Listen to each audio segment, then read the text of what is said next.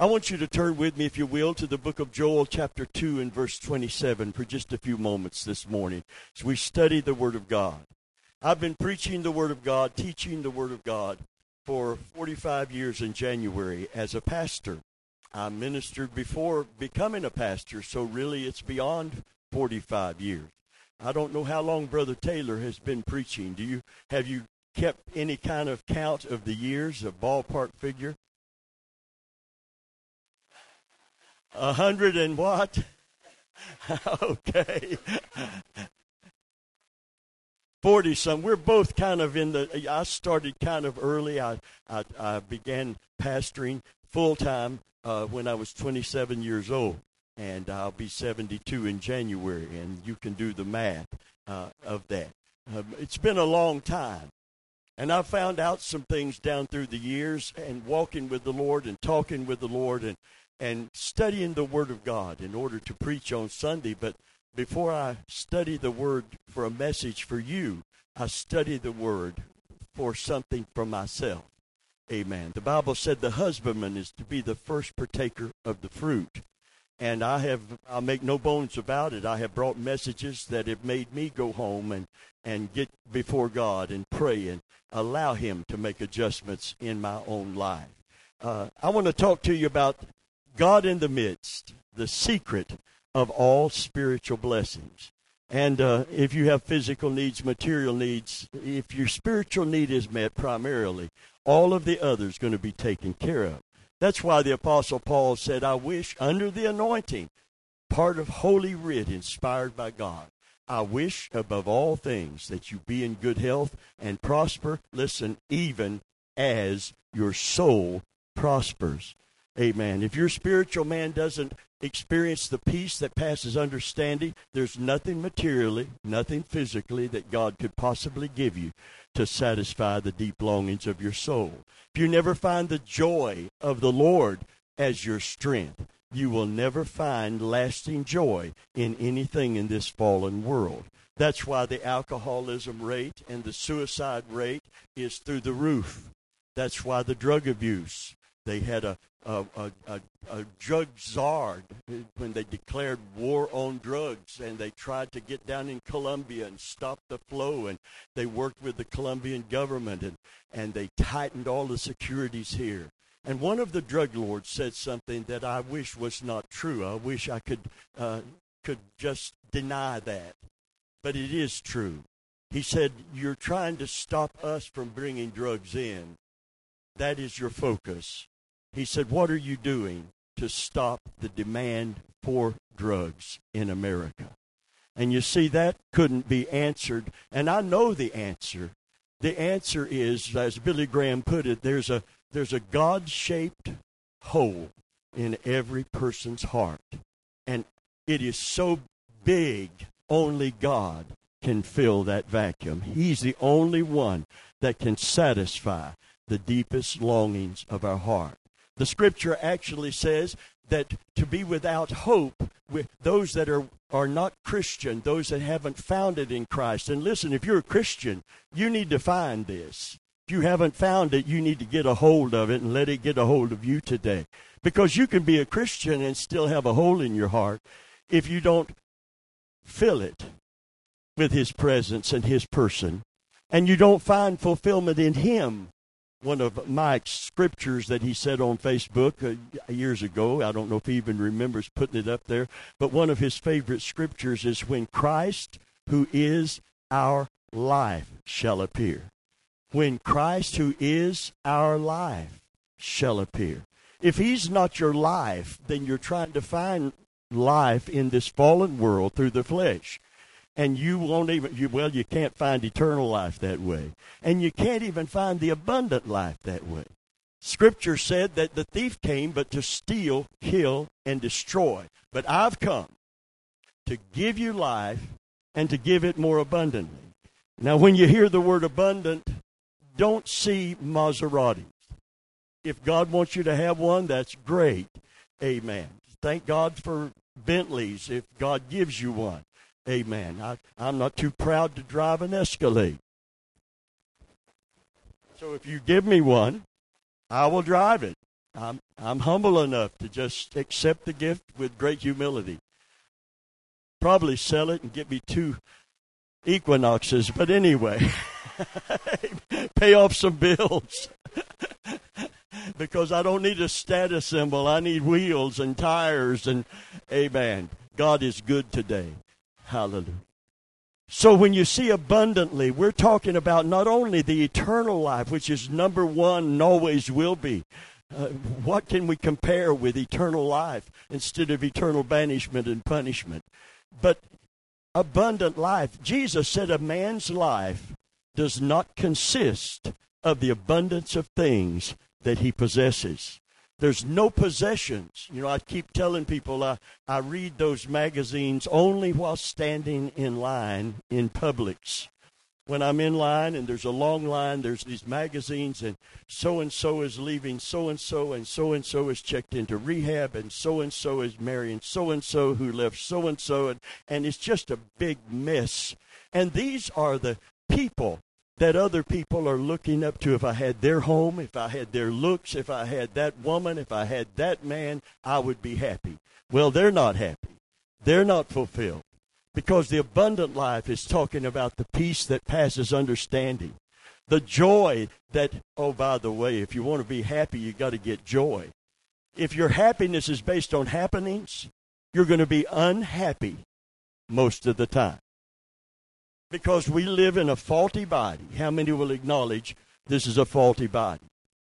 And you live in a fallen world. So between those two, happenings are not always going to be good. So as a Christian, you're not insulated from things that can happen to your body and things that can happen. I had a stroke, 7 years ago? And I came face to face with the faultiness of this body. This is a temporal body. Paul called it a tent, but he used the word tabernacle. I think of a big edifice, a great church. He said if this earthly tabernacle, Paul was a tent maker by trade. That was his physical trade before God called him and as an apostle. So he used the terminology that he was familiar with to convey a great spiritual truth. When he said if this tabernacle, it is in the Greek tent. How many know a tent is not where you live? It's where you camp out.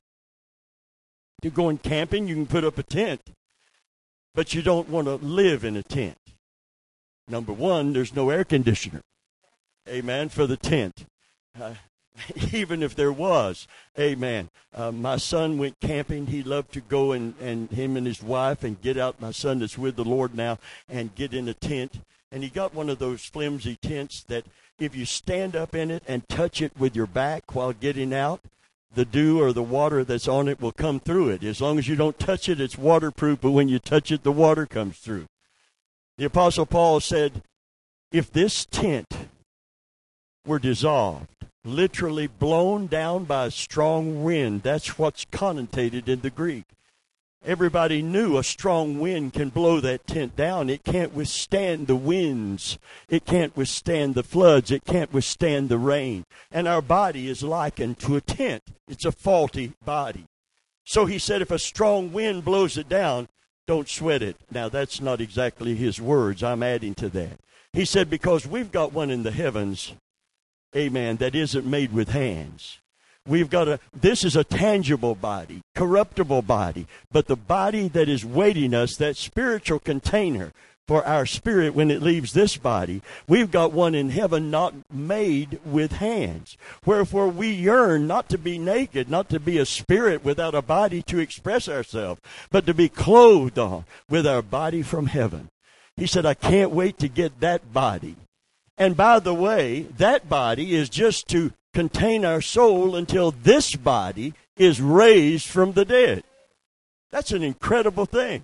You see, God says, if I give you a spiritual body and I don't raise this body, then victory is not complete because I did not create you to ever die. Sin entered and death entered through the sin of one. One man's disobedience allowed this to come. That's why there's going to be a big line in heaven to slap Adam. There's going to be a big line to hug Jesus, another big line to say, what were you thinking? Look at all the trouble you caused. Not really.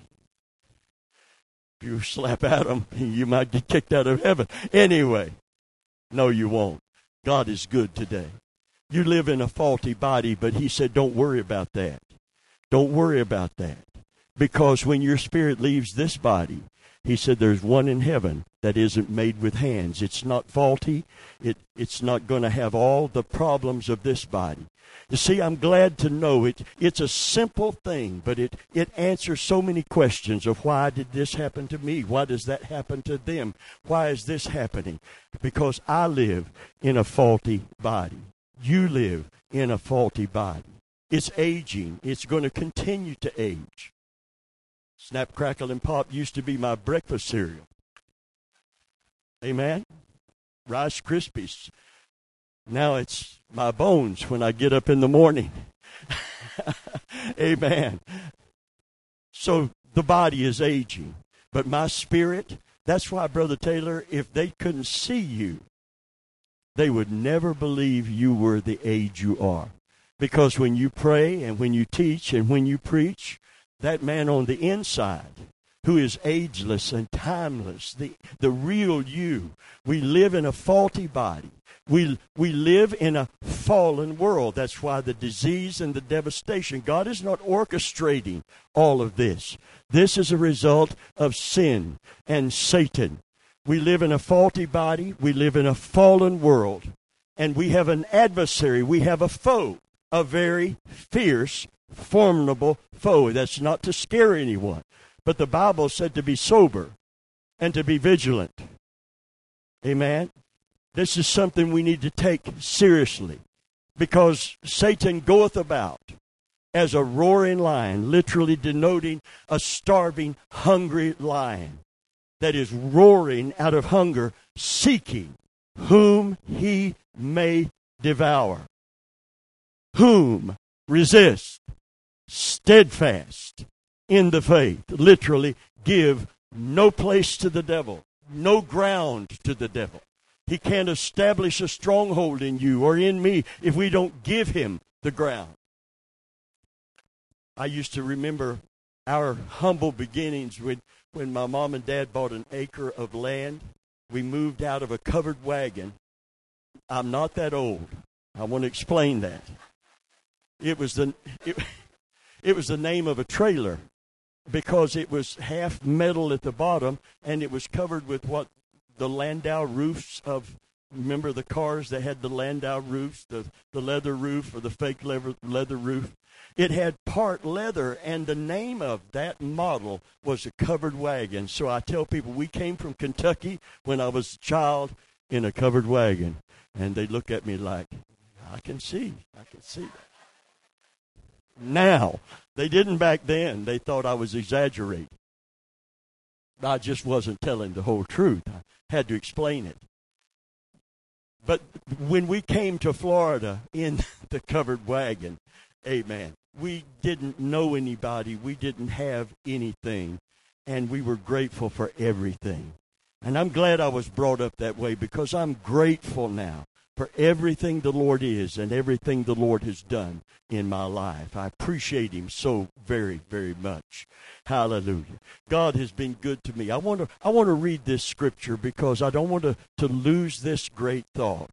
Joel chapter 2 and verse 27. God in the midst. Jesus said, I've come to give you life. I've come to give it to you more abundantly. And part of that blessing is that God came, and we're getting ready to move into the Christmas season. But this is not a uniquely Christmas message. This is not a seasonal message. This is a message for all of us for every day of our life, just like Thanksgiving. Joel 2:27 says, and ye shall know that I am in the midst of Israel, and that I am the Lord your God, and none else. And my people shall never be ashamed. My people will never be ashamed. Why? Because I am not only the Lord your God, I'm with you. I'm in the midst of you. I'm not sitting aloof in my heaven unconcerned, and you have to get my attention. His eyes, the Bible said, are upon the righteous. His ears are open to their cry. And God speaks of the man-made gods, the idols of men, and said they have eyes and see not. They have ears and hear not. And they have hands and arms, but they cannot touch you. They cannot reach you. But he said, I've got eyes, and they're on you. I've got ears, and they're open to you. The psalmist David opens up that relationship, and this God who listens, he said, I love the Lord because he hears my cry. I love the Lord because he hears my voice. I love the Lord because he hears my prayer, inclining his ear unto me. We sing it in a song and says, turning his ear always to me, he. Can you say amen? Turning his ear. Literally in the Hebrew, it would read like this. He bends down and listens when we pray.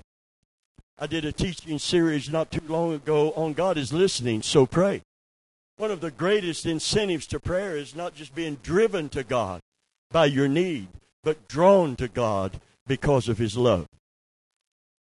And if you're drawn to God because of his love, you'll already be where you need to be in the time of need. Amen?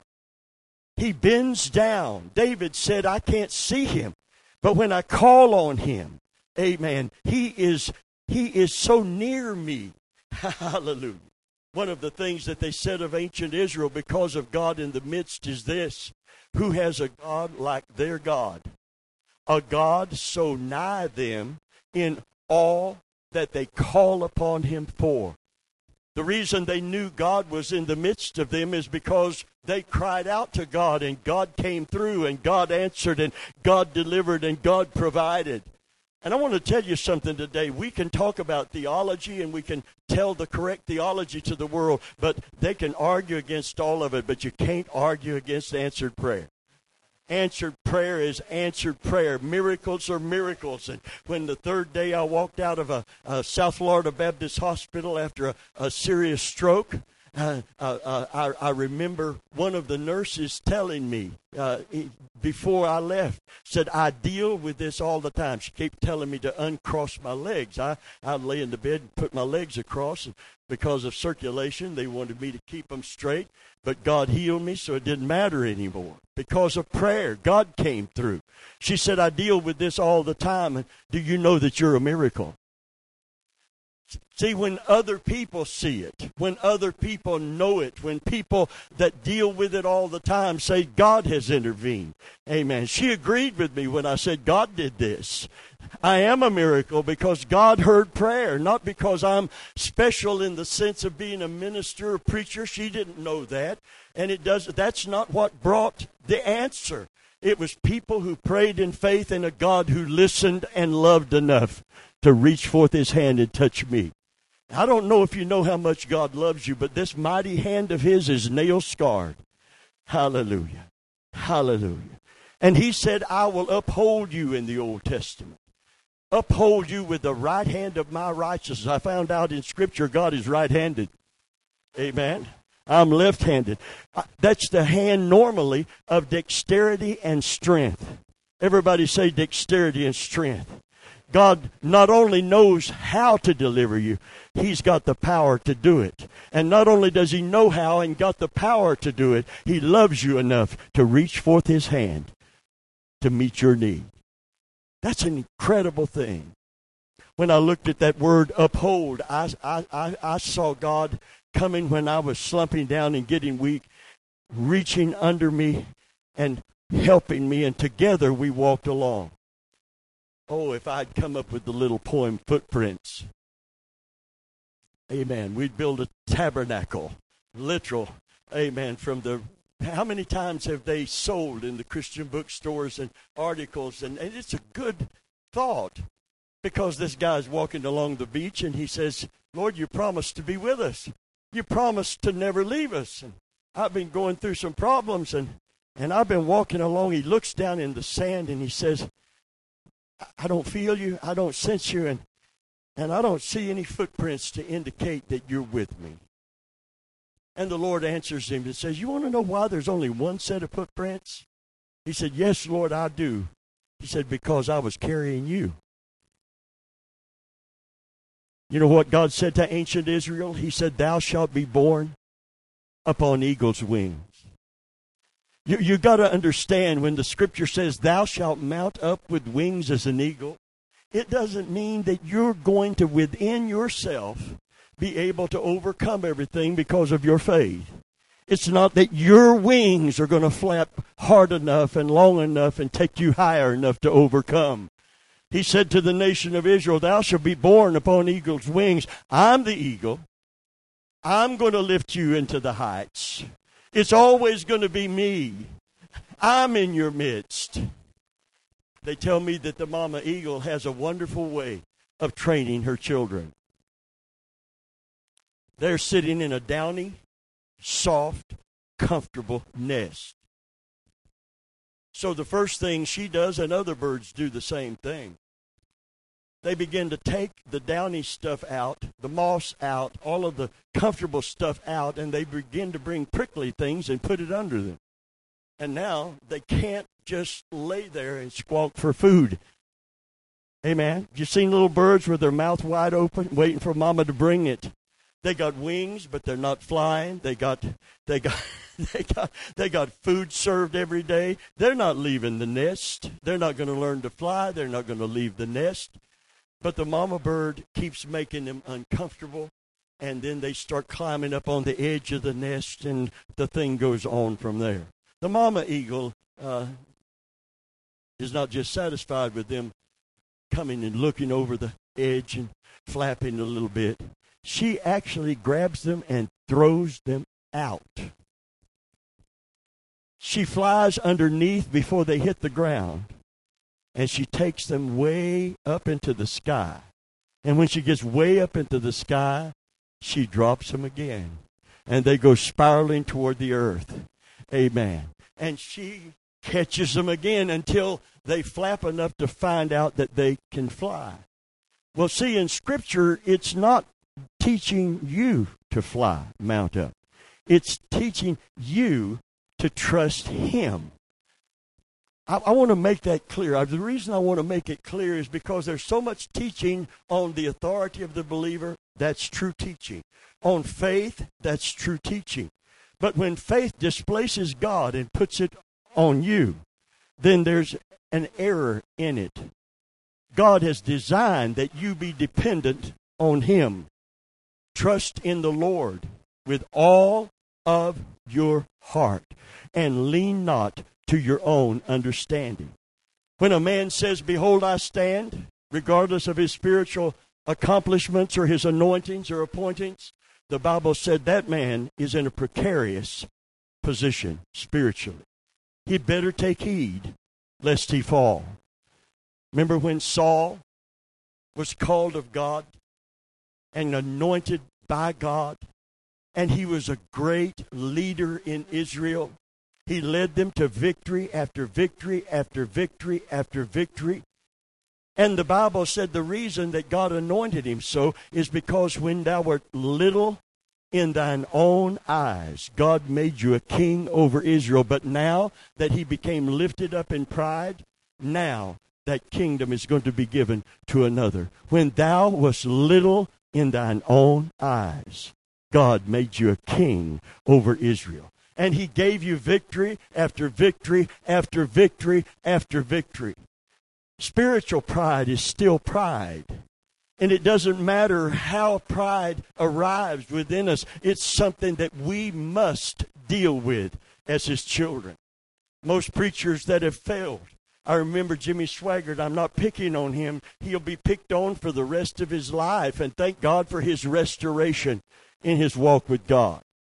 But the failure was blatant, and it was public, and it's still an issue that people bring up from time to time. He said, I had good men around me, men of God that I could have went to and confessed my weaknesses to, the areas where I was giving in to temptation, and asked them for counsel and for prayer above everything else. But I couldn't, and I didn't, because I was Jimmy Swaggart. When anyone gets to the point that we can't admit, not only to God, but to a trusted friend, I'm going through something here.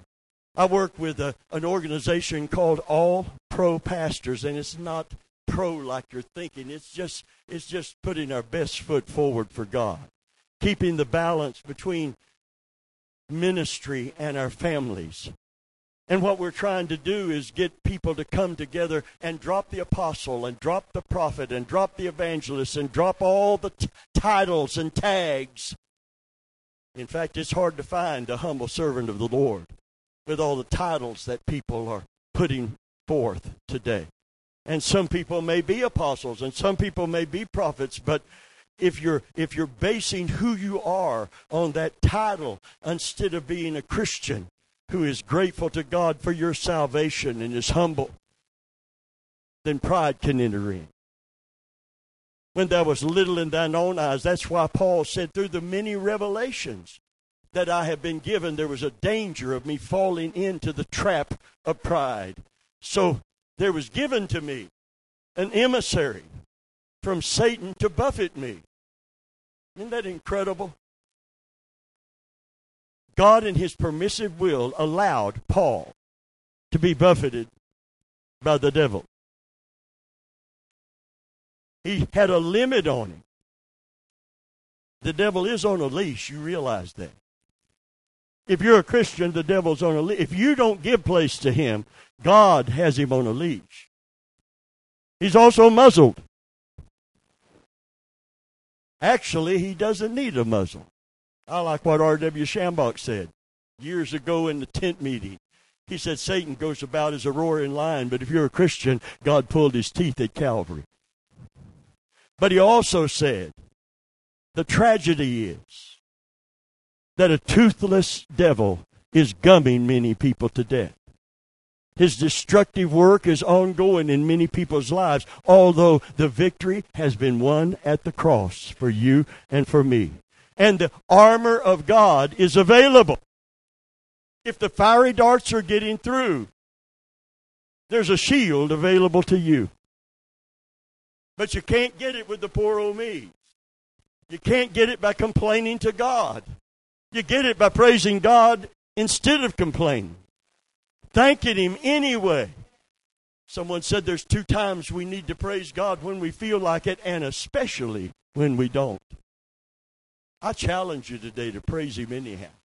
I get up in the morning and I declare, I make it a proclamation. It's the word of God. This is the day. I don't know what the day holds. I know I'm in a faulty body.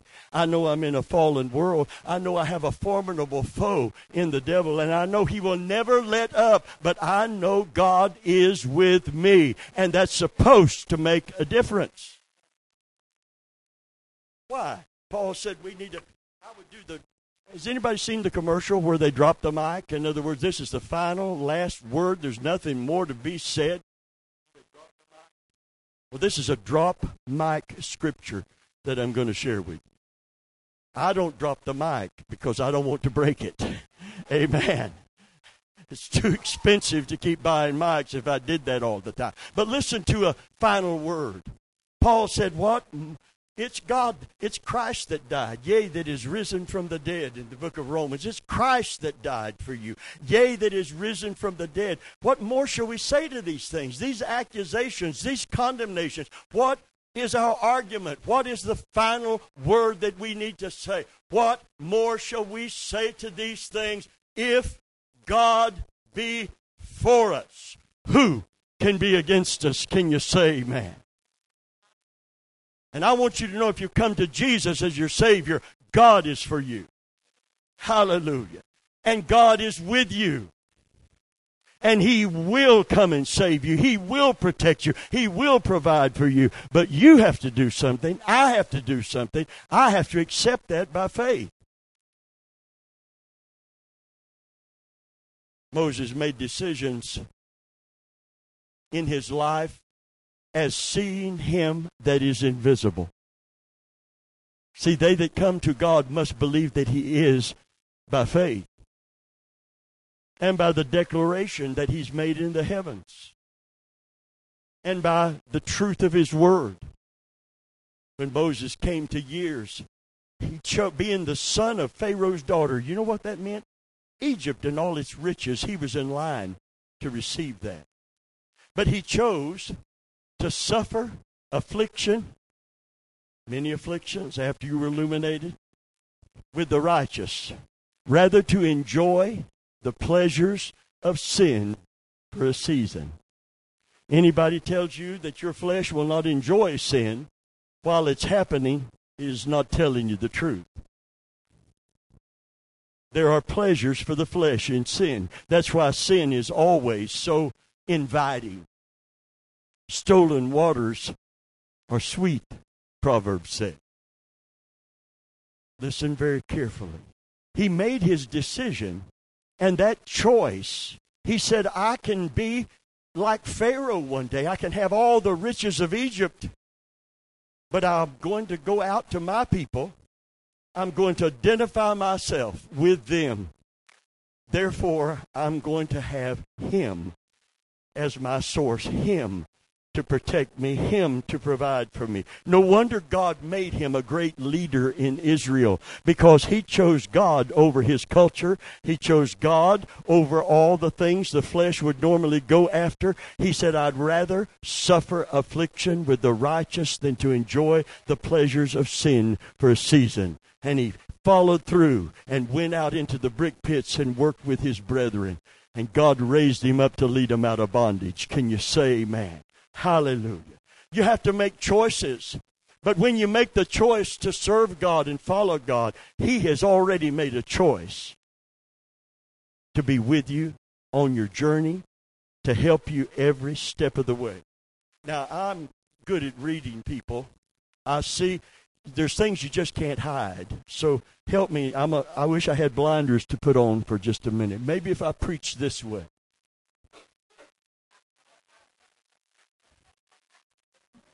If you could see what I see from my vantage point,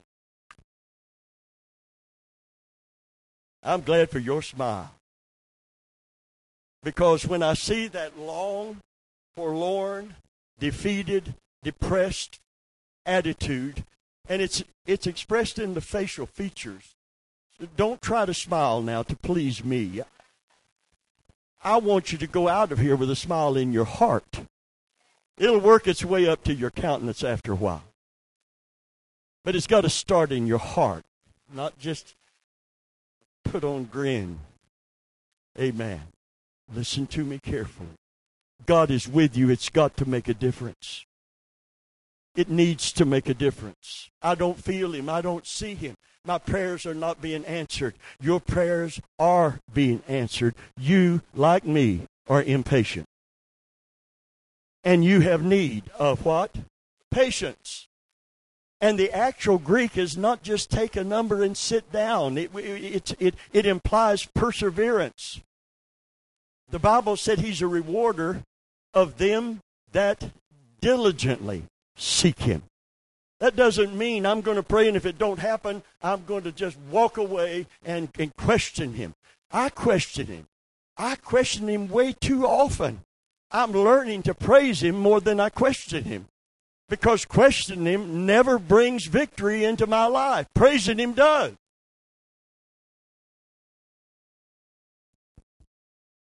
And one of the things that helps me praise him is gratitude. I may not know what this situation I'm in, why it's come to me, but I know who died for me on the cross. And I have a deep sense of gratitude for that. And if I question his love, if he loved me, why would he let this happen to me? I need something that is stronger than my immediate circumstance and my immediate feelings. I need an understanding of the cross and the fact that he stayed on it. And the Bible said, and here's the logic of the cross in the book of Romans once again. If he loved us enough to give us his only begotten Son, I'm going to ask you this morning, did he love you enough? Did God love you enough to give his Son? Did Christ love you enough to stay on the cross? Remember when Peter pulled his sword to defend him, and he was set like a flint to fulfill his mission?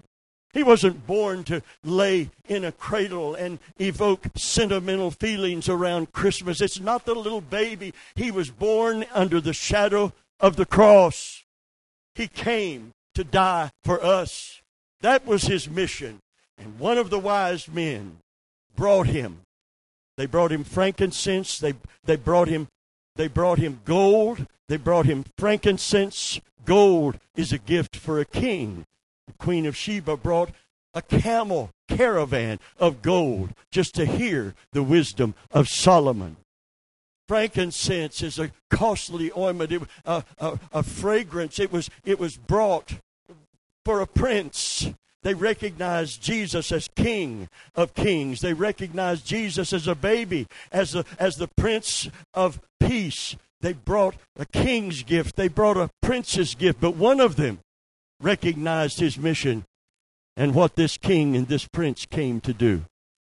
They brought him myrrh. And it was that was used when they embalmed someone for burial, prepared the body for burial. It would be like going to a baby shower and giving them a certificate for a casket for that child. A prepaid funeral.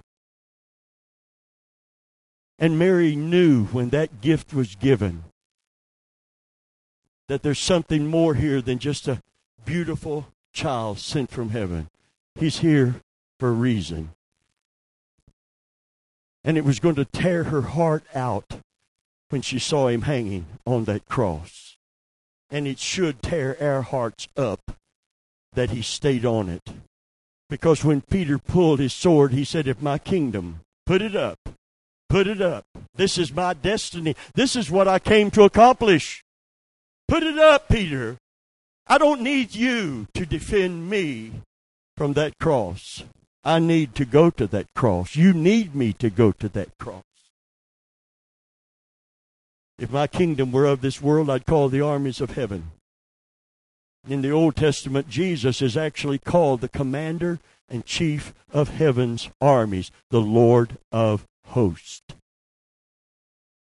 He said, but my kingdom is not of this world. Amen. The next time you feel abandoned, the next time you feel like God has not been faithful to you, the next time in your faulty body in this fallen world you go through the tests and trials that come to everyone, remember,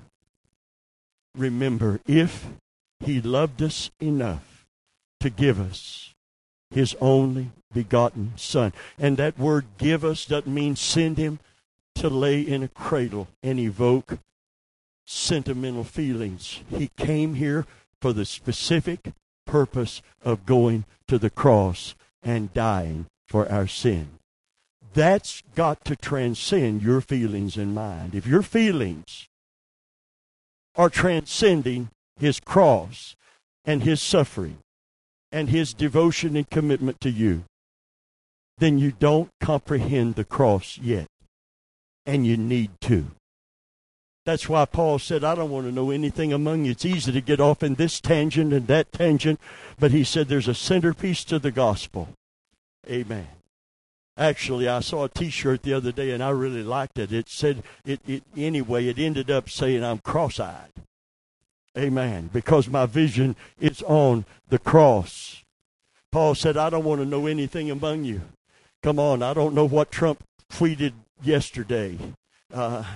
I know it wasn't probably like it ought to be. Pray for kings and those in authority. He needs a lot of it. Amen, in my personal opinion. But anyway, moving out of that, that's exactly what Paul was talking about. I don't want to know anything among you save Jesus and him crucified. And Paul, with all of his credentials, said, if I boast in anything, if I glory, which is the Greek word for boast, there's a boasting that is permitted that God desires us to do. He said, if I boast in anything, if I glory in anything, I glory not in the visions, not in the experiences, not in the appointing and the anointing and the revelations, but I will glory in the cross. whereby I am crucified to this world, and this world is equally crucified unto me. They don't get me, and they'll never get me, because I'm rejoicing in the Lord, not in the circumstances of my life. He said, listen, where's my watch? Have you got time for a little more? Just a little more today. He said, if any man have a reason to glory, I more. He said, I'm a Jew of the Jew. He said, I was circumcised the 8th day according to the law. I'm of the tribe of Benjamin. And, oh, by the way, he said, concerning the law, I am blameless. You can't find a commandment that I have broken. And, of course, he didn't understand how God looks at things. Because there's one great commandment, first and foremost. Thou shalt love the Lord thy God with all, not most, but with all of thy heart, mind, soul, strength. He didn't love God like that. He did not love God like that. He fell in love with Jesus when he got saved. He was a highly religious, self-righteous man that needed saving. And sometimes they're the hardest people to ever get saved. There's a man, a neighbor of y'all's. You invited him to church, and he has tattoos. And he said, do you think I could come with tattoos? And I thought, yeah, absolutely. We're not looking at your skin. We want you to be delivered from your sin. Can you say amen? Join the body of Christ. Get saved. Go to heaven with us. Amen. Man looks on the outward. God looks on the heart. Listen carefully. The great apostle Paul said, here's what I have faced and kept the faith. I was beaten with rods on 3 occasions. This is not a switch like my grandma. We heard a kid just going haywire against his parent in a store that we were in the other day. And everybody looked at each other and rolled eyes. And there was a lady in the aisle with my wife and I walked by her and I looked and I said, my mama, back in the day, you know, my mama would have got me. And she said, my mama wouldn't have had to do nothing but look at me. Just cut her eyes at me and that nonsense would have stopped. Amen. I remember my wife told her the story that I've told here before. My son was acting up, my youngest son, he was acting up in church, and she gave him that look that knew when he got home, you know, there's consequences. Now they act up and they get to go to Dairy Queen. Can you say amen? Well, this was back in the day. Come on, Sean. Back in the day, it wasn't like that. My son, he was about 7 or 8 years old, my youngest. He come home crying after church. He got home before Mama, and he come home crying. And I said, son, what's wrong? He said, Daddy, Mama looked at me with them mean eyes. And I thought, oh, yeah, I get that. Anyway, moving right along. That was back in the day. At some point, the cross, because it's in us, this going with the flow of our feelings instead of the fact of his love. Nails didn't hold him on that cross. They couldn't. Roman guards couldn't do a thing about it if he wanted to come down. And I'm going to tell you something. He, in himself, wanted to come down. But because of his great love wherewith he loved us, he stayed on the cross. How do you know he wanted to come down? Because of his prayer in Gethsemane. Father, if there's any other way, if man can be saved any way but me going to and staying on the cross, let this cup pass from me. He knew what was coming, and the Bible said his sweat became as great droplets of blood. Just beneath the skin, there is capillaries that feed the skin. That's why a little cut bleeds a lot. Little capillaries just beneath the surface of the skin. Underneath your skin is sweat glands as well. And when the sweat glands begin to secrete and the capillaries begin to break because of the pressure that was on him in the garden, the sweat, a rusty, bloody sweat and blood mixture came forth. And the sweat looked like great drops of blood. If there's any other way. The Bible said of his soul, knowing what was coming, that he was sorrowful even unto death. He felt the pressure of it. And by the way, it wasn't just the nails. We see the nails and the pain and the suffering that's coming. The Bible said that he endured the cross, despising the shame. What you see in the Christian bookstores and on the crosses, maybe in your home with Christ on it, is a pristine figure that has a little dot on each wrist and feet and a little swath here on his side. And it is in no way, and we should not have a representative. It would turn your stomach. It would scare your children. It's horrifying what he went through before he even got to the cross, let alone what he experienced on the cross. He said, Eloi, Eloi, lama sabachthani, which being interpreted as my God, you think you're the only one that has felt what you're feeling? Why hast thou forsaken me? He said, my Father's always with me in Pilate's hall. But he that knew no sin took our sins upon himself. The Father couldn't look upon that sin even on his Son.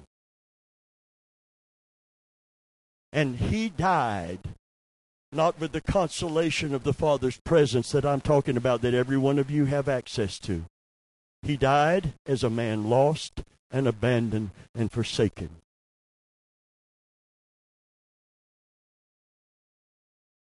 His visage scarred more than any man's. And he stayed on the cross until he was able to say, when the last drop of God's wrath was poured out on him so we could be forgiven. He said, tetelestai.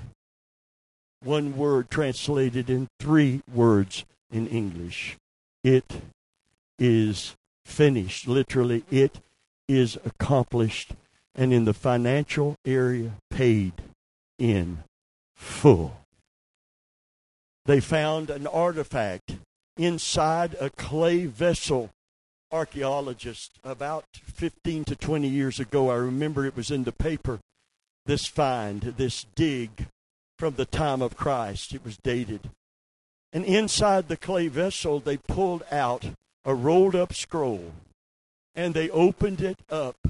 And it was the title deed to a piece of land that had been bought and paid for in increments.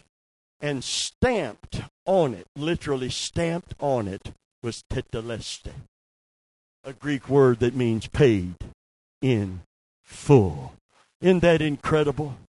That he stayed on the cross. They offered him. He said, I thirst. The dehydration, his tongue cleaving to the roof of his mouth. Psalm 22 is a preview of the cross. And things that he said is said in Psalm 22. It's a prophetic psalm of the suffering and dying upon the cross, just like Isaiah 53. Amen. My tongue cleaves to the roof of my mouth. And they offered him a sponge soaked in vinegar and gall. And it was to help moisten and ease. They wanted him to suffer a long time, but they offered him a sponge soaked in vinegar and gall, and he refused it. Why would he refuse this one act? So many loving to see him suffer, shouting insults at him, but one of the soldiers offered him that. He refused it. Why? Because he was paying the sin debt in full. 6 hours of agony when he could have called the armies of heaven, but he stayed on the cross. And that's why the logic of the cross is this, and it has to get in me and get in you today. Because our flesh, my flesh and yours, has a tendency to self-pity. To self-pity. Poor me. Poor me. Why me? Why not you? Why not me? I live in a faulty body. I live in a fallen world. But I want to declare unto you, I have a faithful Father who said unto me, call on me in the day of trouble, because trouble's going to come, but don't sweat it. Call on me in the day of trouble. I will deliver you, and thou shalt glorify me. Hallelujah. Every time the trouble comes, I call on God. God answers, and he gets the glory. The devil means it for evil, but somebody bigger, somebody mightier, somebody stronger, somebody that is God Almighty is on my side, and he's on your side today. Hallelujah. Somebody give him praise. Hallelujah. Hallelujah. Hallelujah. Hallelujah. Hallelujah.